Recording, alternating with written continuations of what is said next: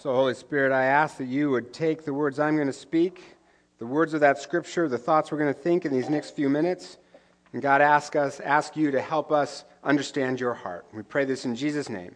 Amen. Well, as you know, I recently was in Cambodia with a team of people from our church, and on one of the days we were there, we went to a very poor village that this church helps to support.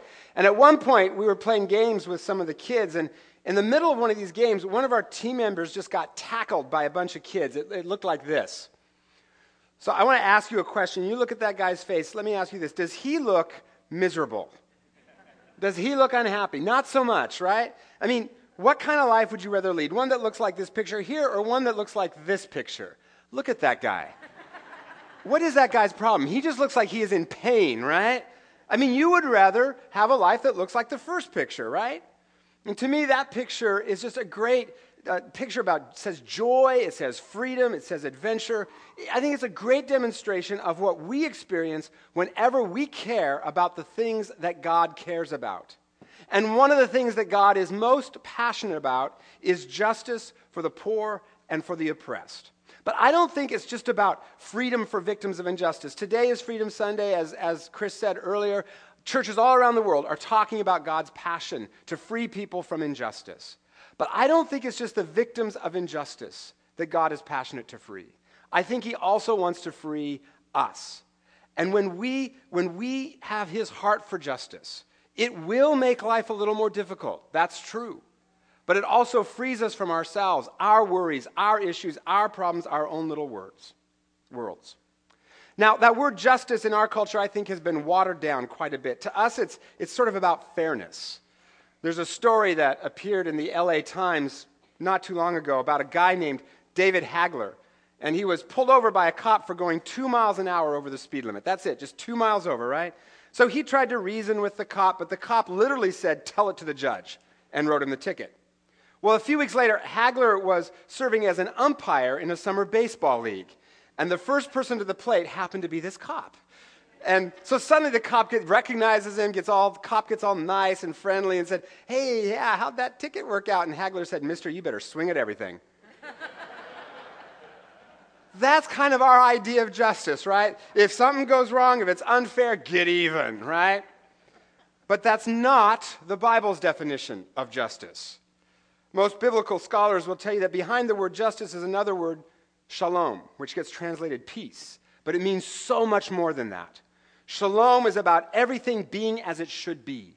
No hungry people, no lonely people, everyone rightly related to God and to each other. A good way then to think about justice is just as God intended it to be. And injustice is when someone uses the power they have to take from them something that God says belongs to that person, their life, their liberty, or the fruit of their labor. That's injustice. And it infuriates God because we are all made in God's image. And anything that mars the image of God in anyone enrages God. When my daughter Holly was 2, the thing she loved more than anything else in the whole world was her pacifier.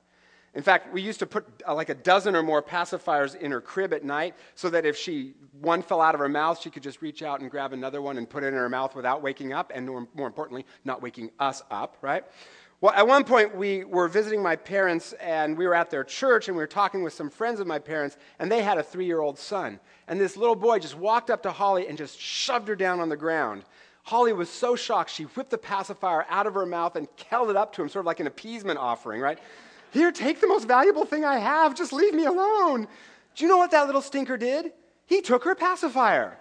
I was furious. You're like, discipline your kid, people. Come on, man.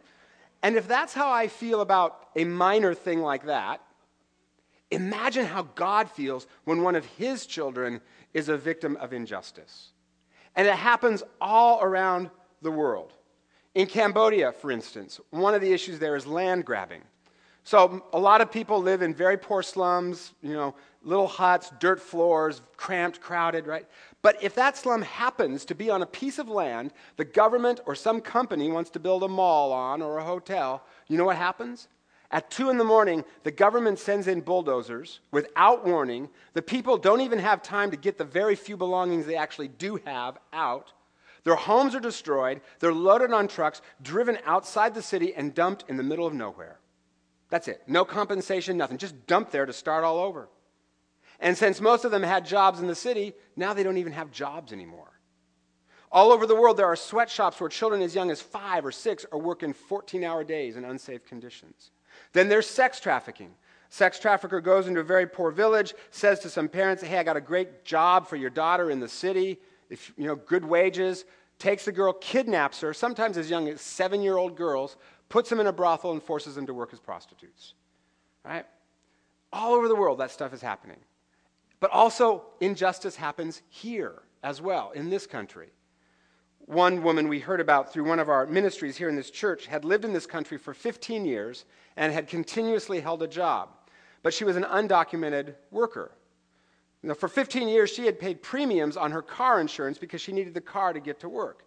Well, then she had an accident. The insurance company refused to pay the claim on the grounds that she was an undocumented worker. Now, funny, that didn't seem to bother the insurance company for 15 years when they took her money for 15 years, but when it came time to pay the claim, suddenly it's an issue, right? And God is passionate to see people like that restored. And I'm not making a political statement in that story. It's just wrong no matter how you look at it, right? I don't care what side of the immigration debate you're on. God is passionate to restore people, restore their land, restore their money, most importantly, restore their dignity. And this is not just some little minor subplot all throughout Scripture. It is on almost every page of the Bible. In numerous places, God says, do not mistreat an alien or oppress him. Love those who are aliens in your midst, for you yourselves were aliens in Egypt. Isaiah 61, for I, the Lord, love justice. One of my favorites is the prophet Amos because he's just so cranky. He's just fun to read, right? And he says this to the rich women in Israel. He says this, hear this word, you fat cows of Bashan. Whoa! I'm not sure that went over so well with the elders in his church, right? Like, chill out, Amos, right? Then he goes on, you women who oppress the poor and crush the needy and say to your husbands, bring us some drinks. I don't know what that last bit is about. Apparently the husbands felt oppressed too, right? Amos just goes on to blast him. It's fun, right? So one of these days I'm going to do a whole sermon series on the prophets because they're just wonderful like this. And it's not just the Old Testament. It's not just in the Old Testament. In the New Testament, Jesus begins his ministry by quoting the prophet Isaiah. The Spirit of the Lord is upon me because he has anointed me to preach good news to the poor. He has sent me to proclaim release to the captives and recovery of sight to the blind, to set at liberty all who are oppressed. That's how Jesus decides to announce what he has come to do. All throughout the New Testament, the apostles James and Peter and Paul all tell us to care for the poor, the oppressed, the widow, and the fatherless. In fact, I cannot think of one book in the Bible that does not talk about caring for the poor and the oppressed. Not one book. It is everywhere. You can't ignore the fact that God is passionate about justice. In fact, God himself was a victim of injustice in the person of Jesus. He was poor, and then he was falsely accused of crimes he didn't commit, convicted through the testimony of false witnesses, and died a death he didn't deserve. Total injustice. But what did he do with it? He rose 3 days later, showing that he is stronger than death, stronger than sin, stronger than injustice. God is so passionate about justice that not even death can stop him. And this makes the God in the Bible different than every other God in every other religion. Because in every other religion, if you're poor, if you're oppressed, the message is, it's your fault. You did something to deserve it, either in this life or in your past life. You deserve it. Only the God revealed in Jesus says, no, no, no, no, no. This is not how it is supposed to be, and I have come to the rescue. Our God is a rescuing God, and there is only one in any religion you're going to look at. And there are two reasons that God is so passionate about justice. One, he loves the victims of injustice. But second, he also loves us. He wants us to experience his power, his joy, his freedom. When we were in Cambodia, we met with a man who works to stop the land grabbing. And as a result, his life is literally in jeopardy. And he does this not out of like a political agenda, it's out of his passion for Jesus. In fact, he refers to Jesus as my Jesus. And when you hear him talk, you can just hear his passion for Jesus and his deep love for other people. And there's just this sense of freedom and life and joy in this man. Well, before we visited him, I'd been talking to one of the people on the trip with us about some anxieties that this guy had about going back home because he faced a mountain of work, awkward social situations. So that night when we got back from talking with this Cambodian man, I asked the guy on our trip, how are those things you were worried about? How are those issues seeming to you now? And he said, pathetic and small. He said, that man that we just met, he's the most inspiring man I've ever met in my life. And he just seems so free, so full of joy. It's a hard-won freedom. But here he has all these problems. His life is in jeopardy, and he is more joyful, and he is more free than me in the United States. When we participate with what God is doing and setting others free, we experience Jesus more deeply, which makes our world bigger. You've heard me say this before. When your world gets bigger, your problems get smaller. One of the other pictures I have from Cambodia is one of Chris Martinson, our modern worship director. And he was also, as you'll see in this picture, he was a big hit with the kids in the village as well. I just love that picture. But one of the things we all noticed was that picture looks strikingly similar to other pictures we've seen, like the one on the right there, right? My friend Chris, my friend Jesus, right? And Chris just looks a lot like Jesus. And this picture is sort of the point of my whole sermon. Not about Chris, but when we partner with Jesus in his rescue mission to the poor and the oppressed, we just start seeing Jesus everywhere. In the story we read today, Jesus says, when I was hungry, you clothed me. When I was thirsty, you gave me something to drink. And the people said, when did we do that? And Jesus says, if you did it to the least of these, you did it to me. In other words, when we participate in setting people free, we experience Jesus more. Why? Well, Jesus is everywhere, but he has a particular habit of going to places of pain, going to the sick, the poor, the hurting. He gravitates towards those places. So if Jesus has a habit of showing up in those places, if we want to experience Jesus, where are we going to meet him? In the places of pain where he has promised to be and promised to bring healing and wholeness. So how do we do this? How do we participate with Jesus in what he's doing? Because at this point, you may be thinking, man, sounds good. I know I should, but how do I do that? I can't. The problem's so big. My resources are so small. This is where we need to remember the story of how Jesus fed 5,000 people with just a few loaves of bread and some fish.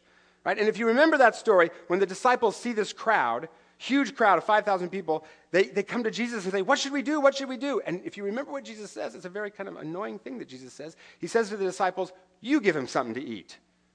Right. 5,000 people, 5 loaves of bread, it's not going to work. So then Jesus says, well, how much food do you have? And they say 5 loaves of bread and just a few fish. And then my favorite part, the disciple Andrew says this, yes, but what are these amongst so many? Andrew was an accountant, right? But you know how the story ends, right? Jesus multiplies it and feeds the whole crowd. Here's the point. Jesus is not asking you to end injustice worldwide. That's not his ask. That's not his ask. His ask is this: bring me what you have, and I'll do great things with it. So 5 practical steps. 1, pray. A really good prayer to pray is, Jesus, break my heart for what breaks yours. May the things that cause you to pound your fist on the table and bring a tear to your eye be the same things for me. Pray to have the heart of God if you dare, because it'll change your life. 2nd, get knowledgeable. All throughout Lent, we're going to have a series of afternoon forums on Sunday afternoons about justice, and they're listed in your bulletin insert. Go to at least one, if not all of those. And also pick up a Lenten devotional on your way out, and just to use that throughout Lent to kind of find out what God is doing to set people free all around the world. 3, use the power of your pocketbook. Pick one thing you buy a lot of, clothes or certain types of food or whatever it is. Find out which companies employ slave labor overseas and don't buy those products. Now, you can't do that for everything you buy. You just go crazy, right? But just pick one. For instance, according to the UN, for what the developed world spends on bottled water in just 1 year, we could provide clean water for every person on the planet. So the irony that those countries that have clean tap water and don't need bottled water are spending enough on bottled water in just 1 year to give everyone on the planet clean water that actually needs it. How that must break God's heart. Now, the point here is not to feel guilty about bottled water. No. That's not what I'm talking about. But instead, how about for Lent, give up a beverage. Maybe it's bottled water, maybe it's coffee, something like that, and give the money that you would have spent to an organization like Living Water that's bringing clean water to people in need. Use the power of your pocketbook. 4th, get involved. Tutor a kid at KidReach. Volunteer at Jubilee Reach Center. Maybe sponsor a child overseas through Compassion International or World Vision, or through us, the Center of Champions in Rwanda. My wife and I have sponsored 3 kids, one for each of our own kids. And they write each other back and forth. Our kids pray for their sponsored child. Someday we're going to go visit them all. Right? It's been a great way to help my kids have the heart of God. 5th, use what skills you have in whatever way you can. Remember the woman I told you about whose insurance company wouldn't pay her claim? Well, here's the end of the story. We contacted a lawyer in our church who simply made an inquiry. That's it. No lawsuit, no threats, right? Just a friendly little inquiry from a friendly little lawyer. Guess what that insurance company did? Paid the claim right off, right? All it took was someone with that skill to advocate for that woman, and justice was served.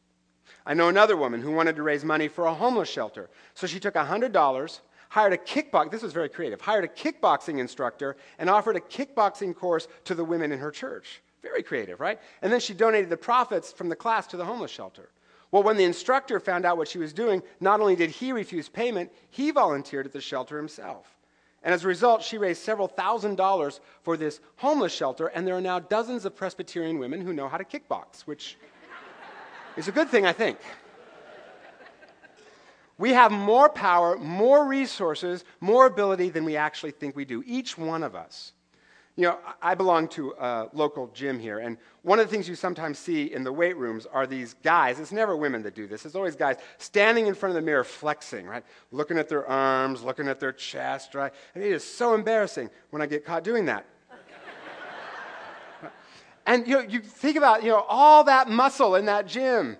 But as Gary Haugen, of International Justice Mission puts it, what's it all for? Posing, right? We have so much, each one of us has so many resources. What's it for?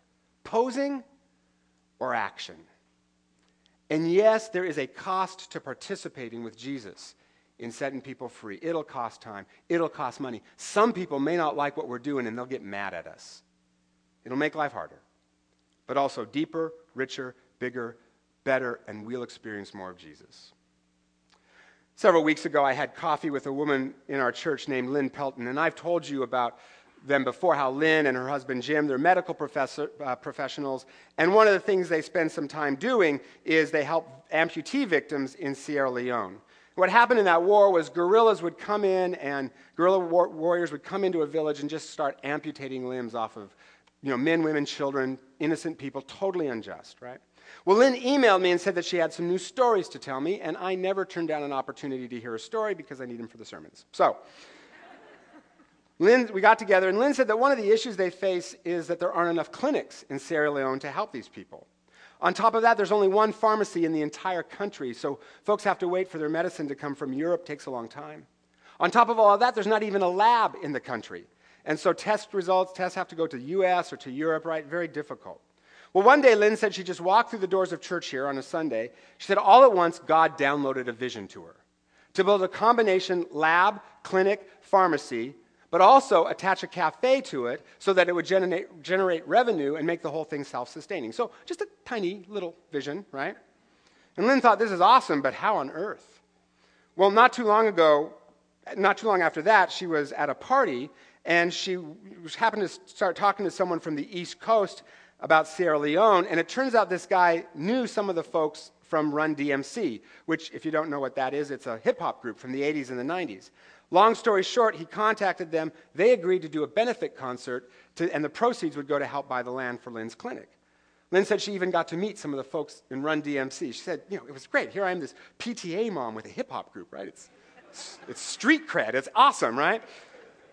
Well, then, a little while later, Lynn was at another party, so very popular on the social circuit. That's, partying for Jesus. So, she got to talking to someone else about Sierra Leone, and he looked at her and said, why do you do this? She decided not to pull her punch, and she said, because of Jesus.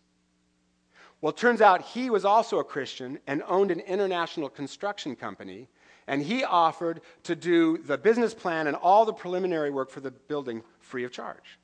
So now she had the money for the land, the business plan, she just needed to get it built. An obstacle there was that nothing happens in Sierra Leone without a bunch of government bribes, very expensive. But through a long series of other events that would take another sermon, Lynn ended up meeting a cabinet minister in Sierra Leone who said he would cut through the red tape for her. Lynn said to me, I feel like Condoleezza Rice or Hillary Clinton, Secretary of State meeting all these foreign dignitaries. And I said, yeah, I mean, it's amazing. I mean, here you are, this Bellevutian PTA mom, right, getting to meet hip-hop groups and cabinet members. And she said, yeah, and that's just the last 3 weeks. You want to hear the last 6 months? Maybe later, right? Holy cow. Now, have Jim and Lynn complicated their lives with their passion for justice? You better believe they have. There's a lot I didn't have time to tell in that story. Times of disappointment, times when it was hard, a lot of times when it was just scary, scary, scary. But there's also a lot of joy and a lot of freedom for the people in Sierra Leone, to be sure. But who else is getting free? Lynn has told me repeatedly that the things she used to worry about just don't bug her as much anymore. Social issues, career issues, money issues. She used to have back pain. She says it's mostly gone away. She said, I just don't worry about those things as much as I used to. Jesus is all about freedom for the captives. He is the God of rescue. Whether that means freedom for those who are trapped in poverty and injustice, or those who are held captive by the prison of affluenza, death by suburb, that saps our souls and teaches us to worry about things that ultimately aren't all that important. So how can you participate with what God is doing to set people free? Pick up that Lenten devotional, pray about it, talk to our justice team in the lobby, find your way. And you know what? I cannot promise you that you're going to have a story as dramatic as Lynn's, but I can promise that you will see Jesus in whole new ways, and your world will just get a lot bigger, which will make your problems seem a lot smaller. Because the Bible is really clear. He has shown us what is good and what the Lord requires of us, but to do justice and to love mercy and to walk humbly with our God. So let justice roll on like a river and righteousness like an ever-living stream. Because the Spirit of the Lord is upon you and upon me and upon all of us to preach good news to the poor. He is sending us to proclaim release to the captives and recovery of sight to the blind, to set at liberty all who are oppressed, and proclaim God's favor here and around the world so that everyone, including ourselves, can be free. So God, a rescue, thank you that you are the rescuing God. And I ask that you would show us the ways that you want us to be part of this. Help us, for those who are part of it, Lord, bless them. Help them to know your joy in what they're doing. Lord, show us, whether it's just with someone next door or someone around the world, how is it that you want us to participate in your rescue mission so that we can know the freedom you died to give us. We pray this in your name, Jesus. Amen.